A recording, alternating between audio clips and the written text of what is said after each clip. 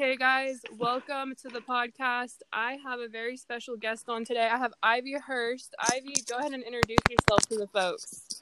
I am Ivy. I live in Springer, Oklahoma. I am originally from Minnesota. Me and my sister, PJ Berger, were both raised up there, and we started with the horses at a very young age, thanks to my parents, and just kind of took off with it. It's in my blood, and I don't know who else I'd be without them.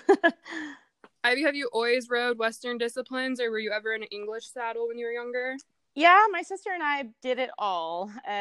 We grew up up there. They have like these little weekend little horse shows, and in the mornings they have like Western pleasure classes, and then the afternoons they have like speed classes, which will be barrels and poles, and quite a few other random gymkhana type events that were fun. And I mean, I think I started at 3 or 4 and did all those different things, but I 50-50 growing up. I did a lot of Western pleasure in the mornings. I had this amazing pony. She was actually a registered quarter pony, and she looked just like a beautiful quarter horse, and she was a bigger size pony, and I showed her in the pleasure, and I won the state on her multiple times.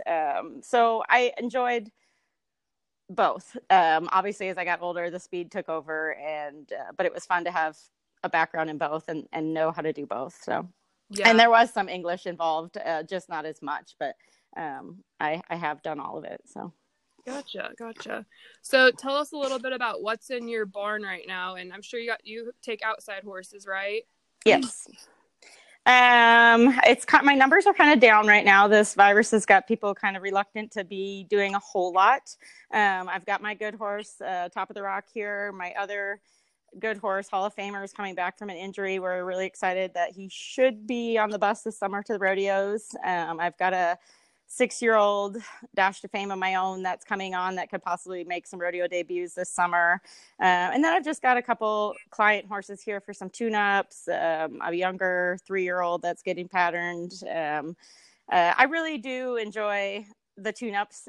For me, it's really what I like to do the most. I don't consider myself a futurity trainer. I have trained futurity horses, but it's really hard for me to take on a clientele and guarantee them a great futurity year when, May, June, July, and August, I plan on rodeoing. And so we get behind really fast. So most of the time, any horses that I have futuritied either belong to myself and I could take them at my own pace, or a super, super close friend that was really understanding of what I'm doing. And every now and then I will even take one with me on the road and that's 3-year-old year and haul it and try to get it ready. But it's just hard for me to do both and compete with people that year round get to train their futurity horses and be ready. So it just doesn't work for my schedule. But right. And in the end goal, if it is my own personal horse, I am after a rodeo horse. So pushing it along isn't always the right timeline for me. So yeah. How'd you acquire your good horse that you brought up? A lady by the name of Jackie Brand. I've been friends with her for a long, long time. I've known this horse for a long time.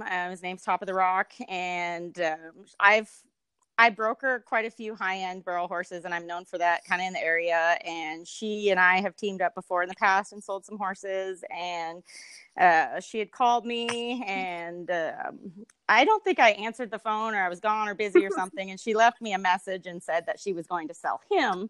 And I was like, wow, like, okay. But again, I wasn't trying to buy him or do anything. I just, she brought him over, and my good horse at the time, that Hall of Famer I was talking about, had just acquired that injury, and he was out, and I got on him, and he just fit me, and I just took a chance and bought him. And me and Jackie kind of laughed because she tells me now that she had a plan bringing him over here, and that she knew that I would fall in love with him, and she knew I would buy him. And she also said if I didn't, she didn't want me to sell him to anybody else. She was going to come get him and keep him herself. But I always joke, God had a plan in that deal, and it worked out perfectly. And I'm grateful for her. And he's such a cool horse, and I'm glad he got to. I hate to sound selfish, but I'm glad he got with me and gets his chance to shine and show the world what he is, because he's an incredible horse. And it sounds like an amazing friend right there too.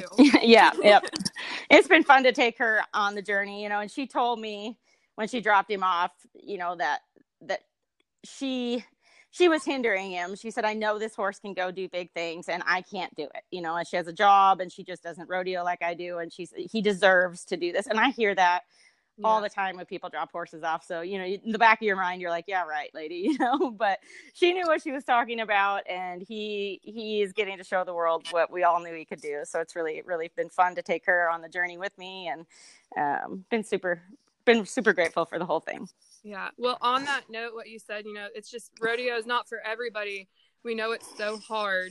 Like we can imagine going up and down the road like you guys do. Your cover photo is you sitting there with a handful of grapes, and it says, what does it say? Sit with winners. The conversation is different. Yeah. Tell us about how it's different at that level that you are from our jackpots, and just what is it like in that environment with those people doing it for a living? It's really been neat to see. It is our business, and so I've amateur rodeoed, I've college rodeoed, I've done all of it, I've jackpotted, and I don't mean to say it one way or the other, but that's kind of those people's hobbies. They have a 9-to-5 job, and they may have the greatest 1D barrel horse in the world, but they only run it on Saturdays and Sundays for sure. at the big races, and so they still win, and it's a great story.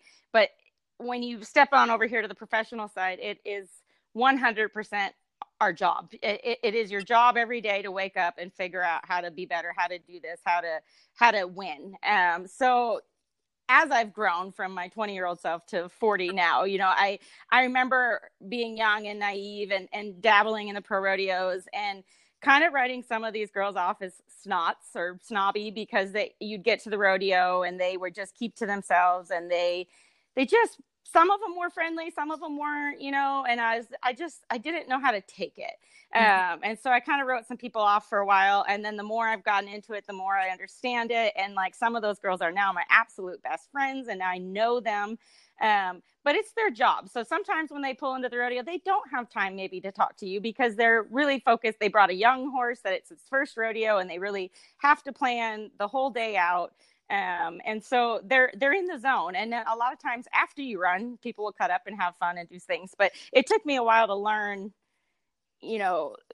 it's so different. And the planning that goes involved with it.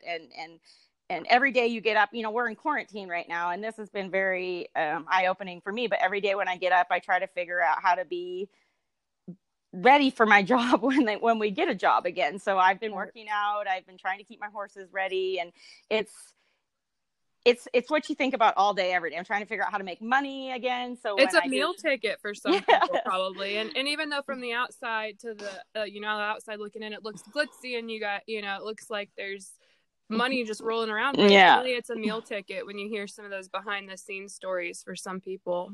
Yeah. And it's really neat to hear the stories. And really, like I said, now that I've gotten to be and rub shoulders with some of these great people, everybody is truly nice. So I feel stupid that I at one point in my life thought they weren't, but it's a business and you have to respect that time. You don't walk into somebody's office in downtown Dallas and just start having a conversation. They're in the middle of a business, Right. So it's been kind of neat to see it full circle. And really, they're all truly very nice. And if people want to take anything from this, you can approach Haley Kinzel or these great girls, and they're more than happy to help you if you have a question. And everybody's super supportive, and we're all in it together. And it's really been fun, and everyone's just so professional, and it's really, really neat to see. I've been really surprised by the exchanges that I've had just via Facebook Messenger, asking people if they're interested in coming on, and people are very willing, you can tell. So, yeah, I think we're all bored to death too. Yeah.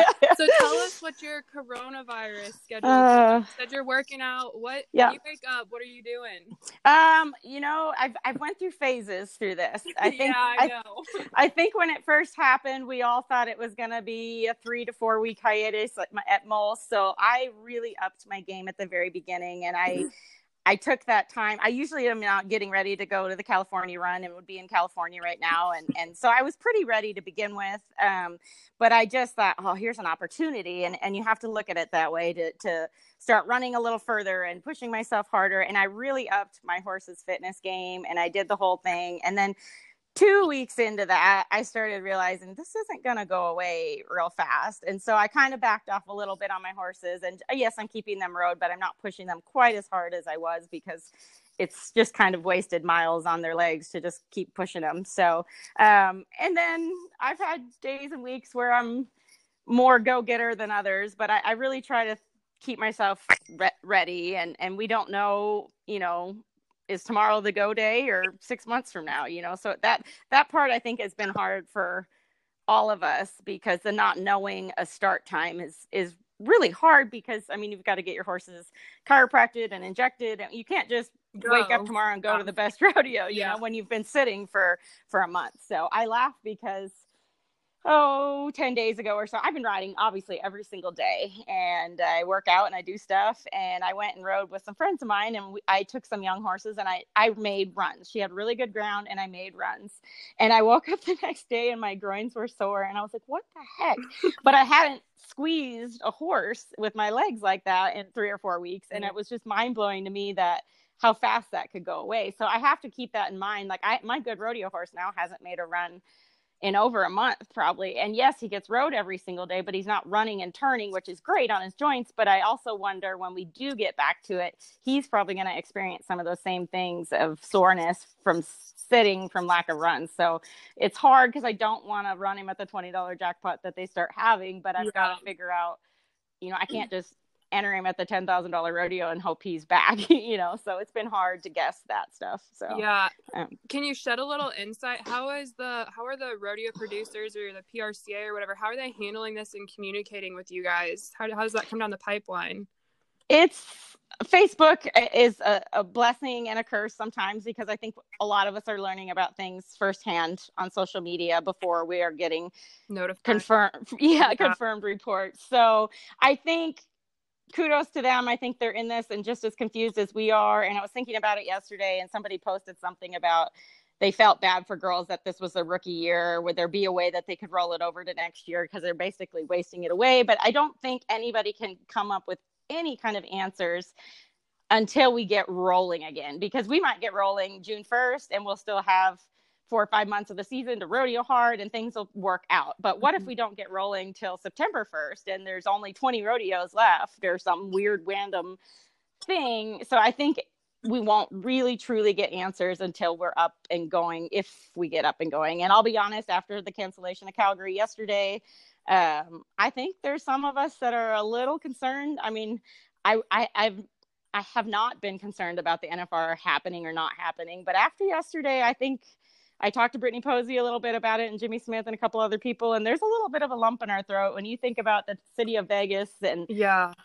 trying to get up and going. And Lord knows if we're out of quarantine by then, the city of Vegas will have it, because it's such a revenue for the city. But it's also not in their control. The government has so much going on with us right now. But and it'll be, if they have the NFR, it's going to be a really I think everyone can't wait to tune into round one on the TV, because there's maybe going to be some people there that have never been or never ever even tried to go, because it just opportunity knocked and they went with it. And it could be really, truly exciting to watch. I think it might be one for the record books, honestly.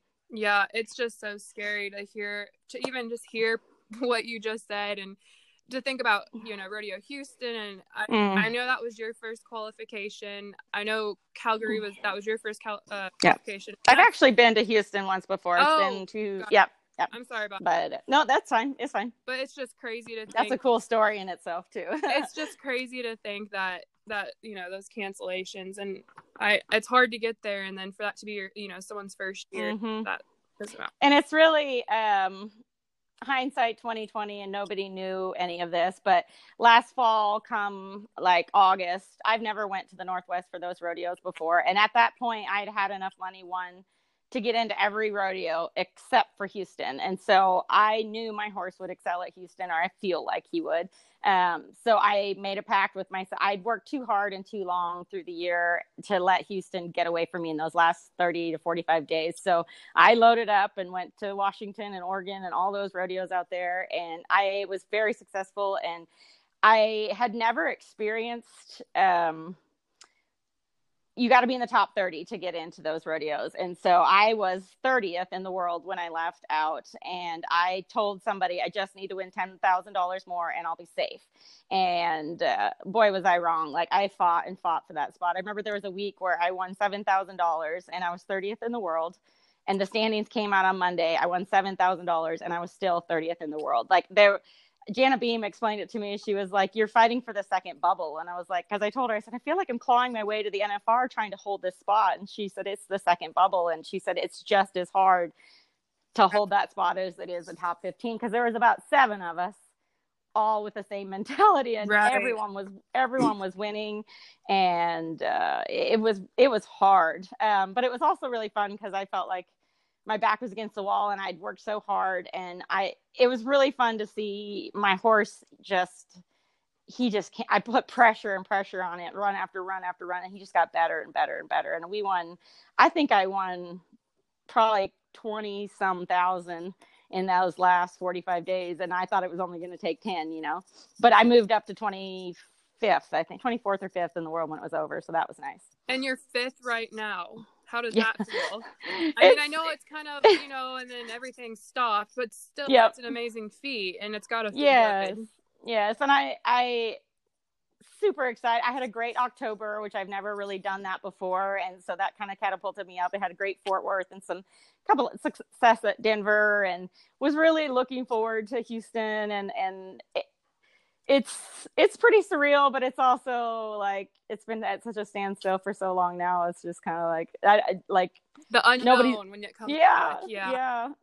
So, and it's frustrating because I do feel like my horse was ready to go, and I don't want to sound selfish or arrogant or any of the above, but like I would love to have seen what he could have done. Right. Like, would we have won Houston and had 70, 80,000 won right now, or would we still be at 30 and clawing our way around? Like I would love to have known.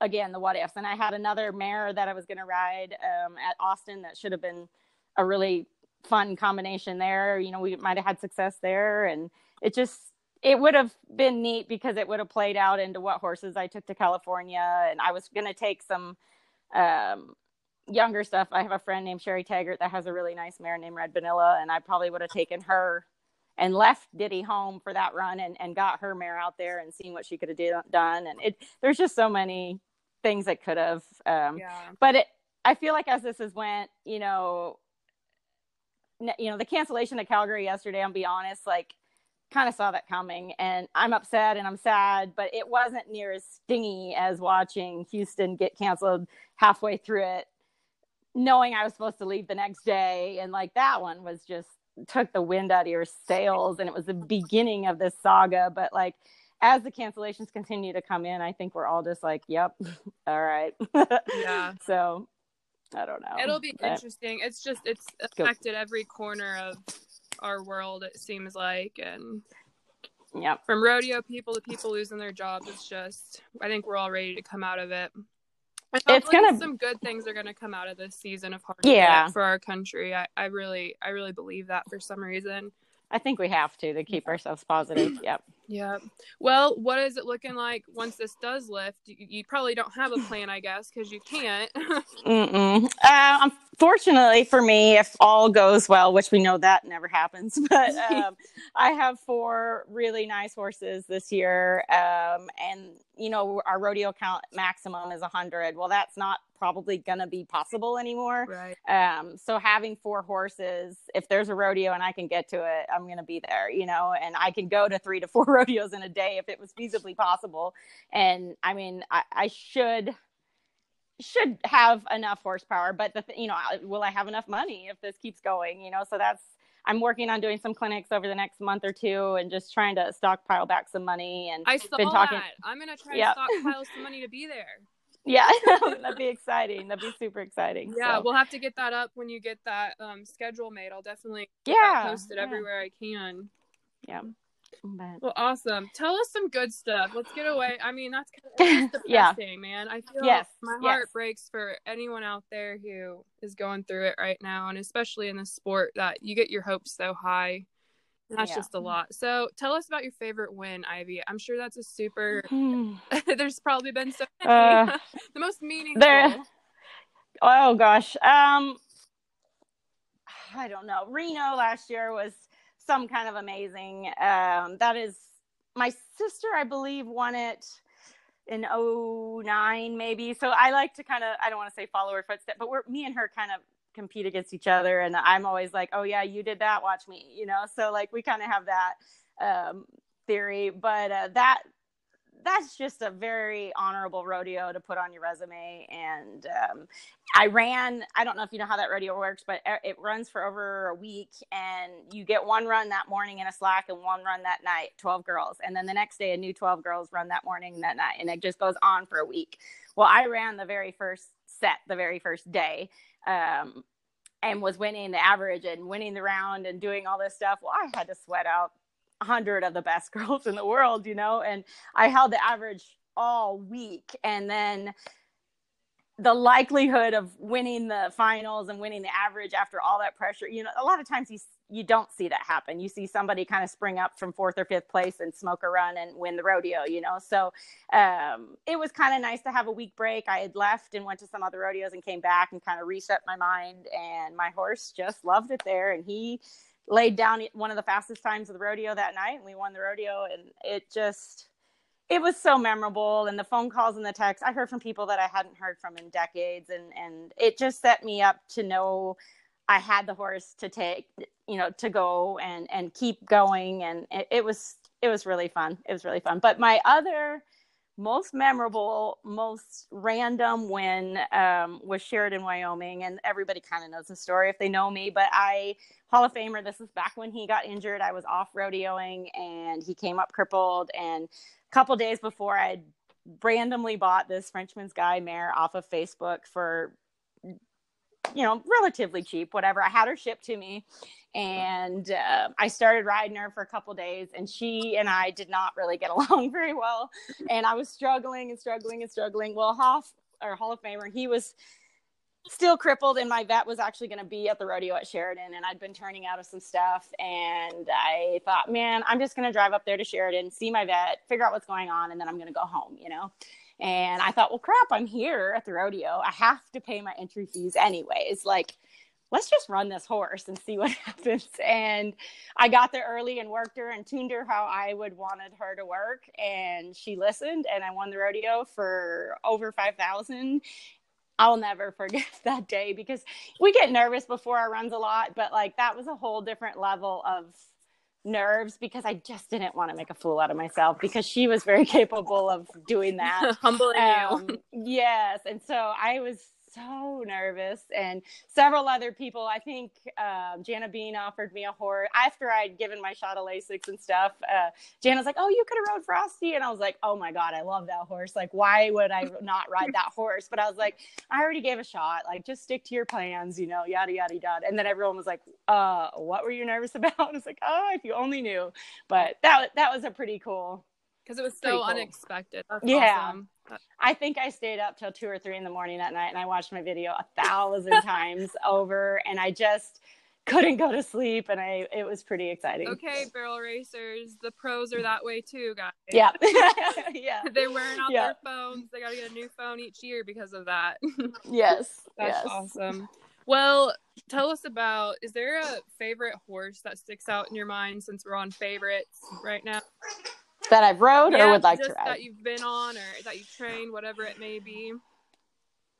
Oh, that's gosh. hard too, I know. Yeah.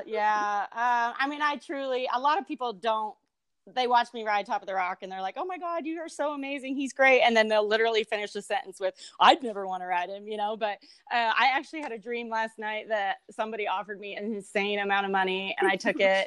And like all I did was bawl, and I made my husband drive me over to their place, and we got him back, and I could never sell him, and it was just horrifying. But I've rode so many horses. I don't know. I really don't. I'm the same as Blaine. I really like a challenge. We can kind of talk about that in a minute if you want, but he's a challenge. And so when I do win it's so rewarding and it's so fun. And I don't have a lot of money, and kudos to the people that do, because if I did, I would totally buy all the great horses too.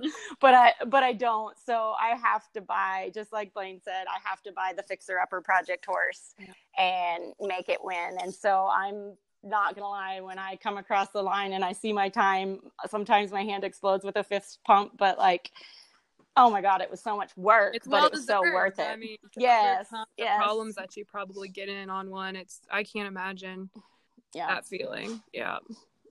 It's pretty neat. But so, yeah, I don't know if I can just pick a favorite. Yeah. Yeah, that's hard. They're also special in their own individual way. So one thing I would go ahead. What kind of style do you like when you do go to pick one up? Is there anything that really attracts you that you can't resist? I'm drawn to a tourney horse because I'd always have said I prefer to kick than pull. It's just kind of my thing. So that's definitely something I'm drawn to. Bloodlines kind of comes and goes. Obviously nobody likes a barrel crasher, so we kind of would like to stay away from that if we can. But again, I'd still rather take a barrel crasher and try to fix it than I would one that wants to run off. It's just not my style, and I struggle with that. At least it wants to turn, I guess, right? Mm-hmm, mm-hmm. And that just reminded me of another topic we can talk about here in a minute if you want. But so yeah, something that really wants to turn, and we can figure out how to get it around the barrels. So I have lots of little secret drills that I do for that kind of stuff. So yeah, go for it. Go ahead. I'm going to pull up your Facebook questions while you're talking, because there was quite a few. Yeah. I don't even know where to go, because now I just thought of a bunch of different things to talk about. Go ahead. Some of the drills are really, really hard to explain over the phone, so I won't probably try to do that. But I really enjoy, like I said, taking a horse that has the potential but just hasn't maybe been given the right chances. And so a lot of the horses that I've been on have been through multiple hands, some great hands. I don't mean it good, bad, or ugly, but everybody really gets stuck.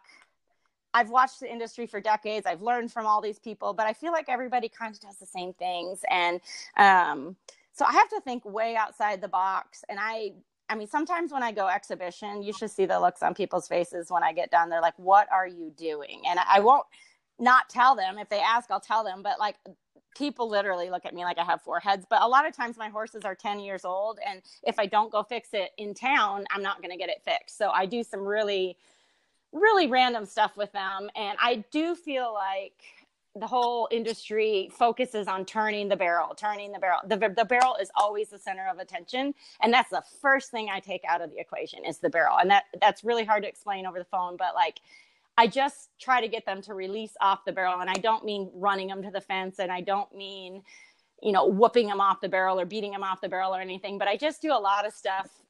The horses, when I get them, are so magnetized to the barrel that what I mean by that is like the closer you get to it, their feet start getting sticky and they start staring at it and they start pulling to it. And so I just do lots of things to get them where they're comfortable by the barrel and they're comfortable opening up and moving and not being so magnetized to the barrel and allowing me to put them wherever I want. But that just, and like I said, I deal with older horses that have ran forever and all they know is to turn, and even when I go to rodeos and I'll set the barrels before the rodeo that, the night before and work them and stuff, I'm just getting my horses to be, just listen and wait for me to tell them where to go and how to work. And it just really, really makes them feel better to me. But, we get so stuck on trends or how someone's doing something and we think we got to do it that way. And, the other night I'm riding with Blaine and I've been stuck on this kick where I feel like I have to have my horse like collected. I don't want him to follow in the back. I feel like I can't do anything. And he just looks at me and he goes, "Are you in pain?" And I said, "Oh, my neck hurts," because I had a wreck the other day. And he goes, "Well, drop your hand." So yes. Just like some stuff like that. We see that other people are doing it, or maybe we hear so-and-so say that this is what they do. And then we think that's what we have to do to be great on this horse or be better on this horse. And I get that. And you put out videos, I don't know when it was, with Barrel Horse World, right? News. I'm sorry. I'm so bad about that.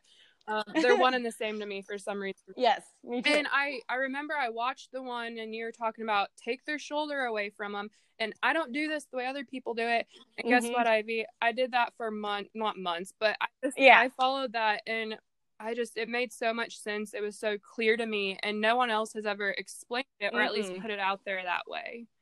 Yeah. And I think if you were to go to exhibitions today and Cassie Mowry was there and Jolene was there and I was there, well, Cassie and Jolene are generally working 3 and 4 year olds that I truly do feel like they still need to be training them to turn correctly and do their footwork correctly. And then there's me on this 12-year-old blowed up horse.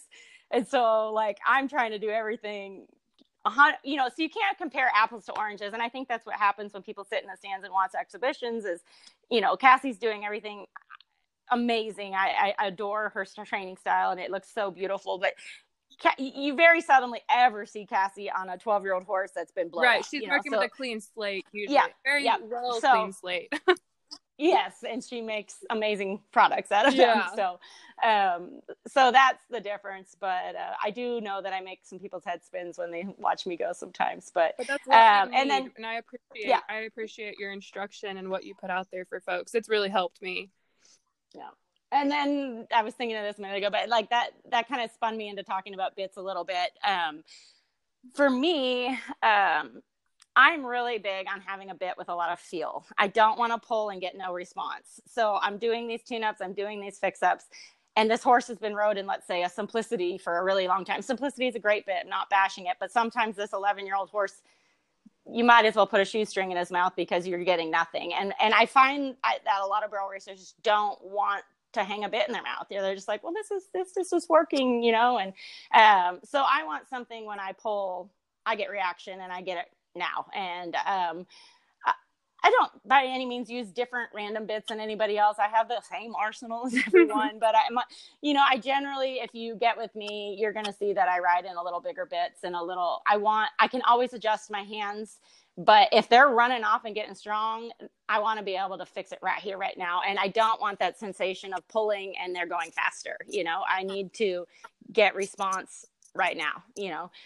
So that's something I see a trend a lot is people just are afraid or they'll put it in their mouth and say he doesn't like it. Yeah. Well, he doesn't like it because he hasn't been broke to learn how to use it. Most horses, when they fight a bit, it's because they don't understand the pressure of how it works. And nobody ever taught them how to move up into a bridle, you know, so they're scared of it because he shook his head or he doesn't like it. And I'm not saying every horse can like every single bit because that's not possible, but, and that's exciting. I get tune-ups week after week and they drop him off and they're like, oh, he doesn't do this or he doesn't do that. Or, you know, well, that's where I'm going to start, you know, like if he doesn't like this bit, then we're going to work through this and figure out a way where he can handle the pressure. And that's, to me, it's fun because it's a super easy fix for me.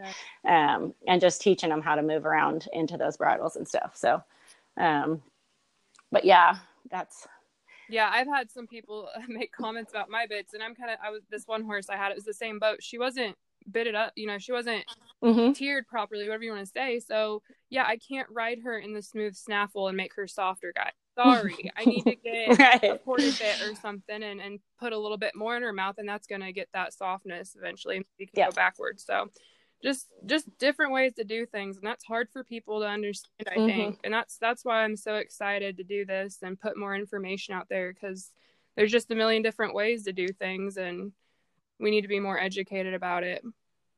Yeah, and I think a lot of people, when they get on and they run into a problem or their horse is fighting the bridle or something, they have that mentality, oh, he's mad. Well, that's where I dig in. That's where I go further. That's where I push to the other side. This is the hot spot, you know, and that's where people back off, and then they go find something else that he wins the battle. I want to win the battle. When it's all said and done, I'm the champion here, you know, right. So I see that a lot, you know, and that's where I will dig deep and go to the other side. And it's fun to help people with that kind of stuff because it's really easy for me. What's your theory? Does the bit fit your hands, or is it what fits the horse? Because I know that's something that splits us. I think both, 100%. We all have our favorites. I ride in this L&W metal nose combo, and my friends all call it the Ivy bit. And I laughed when all those bit reviews were going around a couple weeks ago. It was in everyone's bit tutorial, and every person called it the Ivy bit or somehow said something about it to me. And I'll be honest, I hate that bit at home. You can't tune crap in that bit. It has no flex, bend, feel, lift, whatever. I don't know, but it works for my hands in a run. And it's funny because I just seen Brittany Posey switched one of her horses to it a month or so ago and has been winning everything. So I text her about it and she's like, oh my God, this has been life-changing for me to run in. But again, it's a terrible feeling to just ride around work one in, yeah. Yeah, but it just will quicken one up on the back and it'll just bring them through and it just works for me. But yeah, I think it depends. Some people pull up, some people pull out, some people pull back. I think where you pull has a lot to do with what kind of shank and bit will fit your hands. And is your horse around? Like, I'm not a huge, I can't believe I'm going to say this on recording. I haven't yet to find an Elliott bit that I like. They don't fit me. They have no feel to me, and I'm going to go down in flames for saying this. No, I'll throw someone else under the bus with you. Blaine says the same thing about them. I truly feel like they're developed for I just said I love a turning horse. So again, I'm contradicting myself, but I just feel like they were developed for very dash to famey, curly horses that you lift in the turn. And I don't always curl and lift mine around like that. So I've tried a couple of those bits and I've gotten on that strong horse and gotten fully taken advantage of. And I think is it not adjusted? Everyone on Facebook's raving about this bit. Why don't I like this bit? Is it adjusted wrong? Is it this? Is it that? And I'm sure they're great and they're made outstanding, but it just doesn't fit me. And I wish it did because I like the concepts of them, but I can't get them to work for me very well. So I swear the cheaper the bit, the better I get along sometimes. But I think, again, whatever fits you. And some people can run in an O-ring. And I have one horse that I run in an O-ring, but because it was trained by a girl that trained it in an O-ring is the only reason why. But it does have a totally different feel for me. So that's been adjusting for me. But yeah. Well, since we're talking about equipment, is there any pieces of equipment that you just can't recommend enough of to folks that whatever, therapies, boots? Is there just something that you love so much you want to talk about it? I think just everyone says it's broken record. Just knowing your horse, knowing when he looks good, when and just knowing, hey, this horse after 3 runs gets sore in his back and this particular product works good for him, or this horse gets sore. I think they're each individual creatures. So I can't just say straight across the board, one thing versus another. I do love my PhD stuff. I had a MagnaWave machine that I was using that I really liked. Just general good care and paying attention to all the little stuff. And I am not, if something's going a little wrong and I've made 2 bad runs in a row, yes, I'm going to wrap their legs and I'm going to put their PHT on and stuff, but I don't overdo it. Right. I think some people spend more time doing therapy than they do in the saddle. And so I'm going to spend more time in the saddle. If I'm not getting the results I want, next step will be the vet. And if those 2 things didn't get me the results I want, we may go back to the round pen and start over, So I joke around with my vet, I'm like, if you can't find something, can we check his brain? Because I'd like to inject that too while I'm here, Yeah. So, but I try to always give him the benefit of the doubt. And the younger me in my 20s and stuff has fought with some horses before, only to find out they were really hawk sore. And then you just want to crawl in a hole and cry because you bitted them up all last week and they were telling you something was wrong. So I will race to the vet in a heartbeat. It's $40 to get a lameness exam or whatever. If nothing's wrong, you go home and you stand on them, but at least you can stand on them with pride and know you're doing your job and you're not hurting them, So that's a key thing that people, and injections, that's a touchy topic, and some people are all for it and some people are scared of it. And again, talk to your vet, do your deal, but they're life-changing for a horse. And if you want to win and play the game and keep them going, it's really beneficial. And you don't have to overkill it. Just keep them oiled up and ready to go. And I mean, this is a timed event, and I mean, it's fractioned down to the hair, so if they feel good. And I mean, they've had 40 nights of the NFR on TV, and it's been kind of crazy to watch. Each year, the times are almost faster and faster. And it just goes to show you the bloodlines, the pedigrees, the vet work. Like, I mean, 10 years ago, if you ran a 13 at Thomas and Mack, you were God. Now if you run a 14, you like in the 3D, like it's cool to see how far we've evolved. And I finally learned that lesson about the vet. I actually just kind of gonna throw my dirt out there. I got in a little dispute with my fiance about going to the vet, and I just told him if I can't pay to take him to the vet, then I'm gonna sell him because it's not worth it. Because this is my goal is to be competitive and keep him as a performance horse. He's not a hobby right around the pasture thing. So yeah, I learned that lesson this last couple of years, and I wish I would have learned it a long time ago. And it's not as crazy. I mean, obviously some people's vets I've learned are way higher than mine, but and this is going to come across snotty to say, but the girl that's like, I can't afford my injections or whatever. I'm looking at her and she has fake nails and fake hair and fake tan. If you just skip that for a month, your horse, and you might win $5,000 next month at the barrel races because, your horse feels good. So you've got to pick and choose.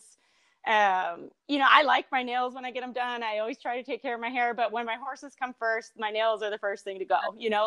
This can go another day, and he needs shod, he needs this, and I try to cut out, that kind of stuff. So it is definitely doable if you figure out a way. So it's just really important for me. Yeah, it's definitely a lesson that some people have to learn the hard way.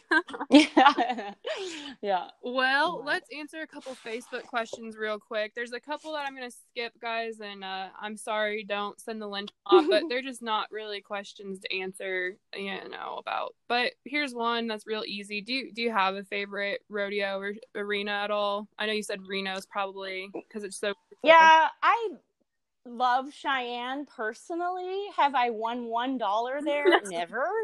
So I don't know, but I kind of came to a conclusion the other day. I've ran there, I don't know how many times, but I've never ran the same horse twice. So I don't ever get to learn from it and then go back and be better from it. I try another horse and I try another horse, and that is a very hard arena to conquer. So I like the feeling when you're at Cheyenne and the concerts and the atmosphere, and I love that rodeo, but I can't wait to someday say I did good there. Well, but, hey, the love must be real if you've never won there, and you yeah, it's just a fun time of year. Houston, like I said, I did experience that once years ago, and it's unlike anything else. They all have their little special place. There's some small rodeos. Estes Park, Colorado, in the summer is in this mountainous area in Colorado, and the committee is amazing, and the food is amazing, and the town is amazing, and you just have to love those little ones. And I like the West out there where you can go whitewater rafting in the mountains, and it's just fun. They're all cool. I mean, yes, and there's some that are not cool, but we won't mention those either. But I don't know. Rodeo's just, and now's definitely a time you realize how bad you miss it when you can't go to one. Do you kind of stop to smell the roses and do touristy things when you're out there every now and then when you can? Absolutely. Yeah. I've got a couple close friends and we try to figure out what we can do. And I'll be honest, I last year was staying in Colorado by myself at these people's place, and it was like 6 miles from the Royal Gorge. And I went up there and they were whitewater rafting down below. Mind you, I travel by myself. I was there by myself. I marched my little happy butt into that deal, and I booked me a whitewater rafting trip with like 7 other strangers, and I had the time of my life. It was so fun, and these people were from all over. I don't know. I don't care anymore. I used to be that girl that wouldn't do stuff. Who cares? Go live your life. Go have fun. And I met 7 random strangers and had the time of my life. So I don't care. I'll just go do whatever I want to do. And it's fun to hike and see the country and the restaurants that are something you'd never get anywhere else. And it's fun. It's really fun. That's cool. Yeah. The older I get, the more I realize who cares what you want. If that's what you want to do, go do it. Yep. All right. That's a great mentality. Because I know I don't want to keep you too long. What's your best piece of advice? This could be life advice. What's just something you wish maybe someone might have kind of filled you in on, or you would have understood a little bit better in your younger years? Ooh, that's a tough one. It can be horse advice if you everybody always says if you want it bad enough, go after it. There's so much truth to that. I tried to rodeo in my 20s and my 30s, and I've been to these big rodeos before and left with my tail between my leg. And I remember sitting there, oh, there's Cherry Servy, oh, there's this person, oh, this, and like, I want to be them, if you want to be them, go be them, and so it took me till I'm 40 to be where I am, and I never knew if I was going to get here, but I never stopped trying, and I'm still not done, and it's been fun. So I think we hear that all the time. If you want it, go get it. I can't I can't stress that it's possible. And it doesn't take of course it takes some money, but like I have very little money. So I just have found ways to be resourceful and I use the word a lot, hungry. Stay hungry, go after it. Are you hungry? And I'll even tell myself that going down the alleyway when I need to win a check, be hungry, you know, get the job done, you know? So I think that's really important. If you want it, you'll find ways. You'll work at McDonald's if you have to get the horse spot. I've cleaned porta potties in my life before, y'all. So like, don't tell me I ain't been desperate. So that's probably the nastiest thing I ever did. But like, I made good enough money to figure out what I needed to do to make the next step in my life. So there's nothing you can't, if you want it, you'll find a way. You'll work 20-hour shifts somewhere. You don't care, you know. It might not look like the next gal and what she's doing and how she's getting there. Don't compare yourself. Yeah. And there's no time frame. I mean, who the heck was Haley Kinsel 4 years ago? And boom, she wins Salt Lake City for $50,000 and takes off her career, you know, and obviously the American too, but like, where did this girl come from? And now she's the number one person in the world to everywhere, you know? So we don't know. Your next run could be that run if you're ready for it, you know, but you've got to keep chasing it and keep going. And there's no timeline. It may take you 6 months, 60 years. I don't know. Look at Mary Berger, look at all these people, you know, I get depressed because I feel like I'm getting older and I really wanted to make the NFR in my 30s and now I'm in my 40s and like, but I look at these, I still got 20 some years. If these girls did it in their 60s, I'm still going, you know, I got plenty of time. So. You do. I can't wait to see you there. We know what's coming soon, Ivy. We'll have to do this again and give us updates from the road maybe when you got Yeah, that'd be fun. It's gonna be awesome once all this stuff lifts and we all get back to normal, I think. Yeah, I'm ready. Past ready. I said the other day, I drove like 40 miles the other day to the vet or did something, and I turned the radio up and had a little jam out session, and I was like, oh my God, I miss driving. Like I could just drive for 20 hours right now just to drive. That's so stupid, but I miss it. That's one thing. I think if God dropped me the talent and the horse to go do what you guys do, I don't think I could do it because I'm not a driver. And everybody asks me how I go by myself. And I just like it. I do what I want, how I want, when I want. And sure, it's financially a little bit more and stuff, but it's just so peaceful. Yeah. If you have a bad run, if you have a bad run, you deal with it yourself. Nobody's looking you in the face. Like, and you figure it, you just deal with it. If you have a good run, all your friends are there, go find them, go do something, you know? Yeah. So it's pretty cool. That's cool. I didn't know you go alone. That's awesome. Mm-hmm. Very few can say that. That's a lot. Yeah.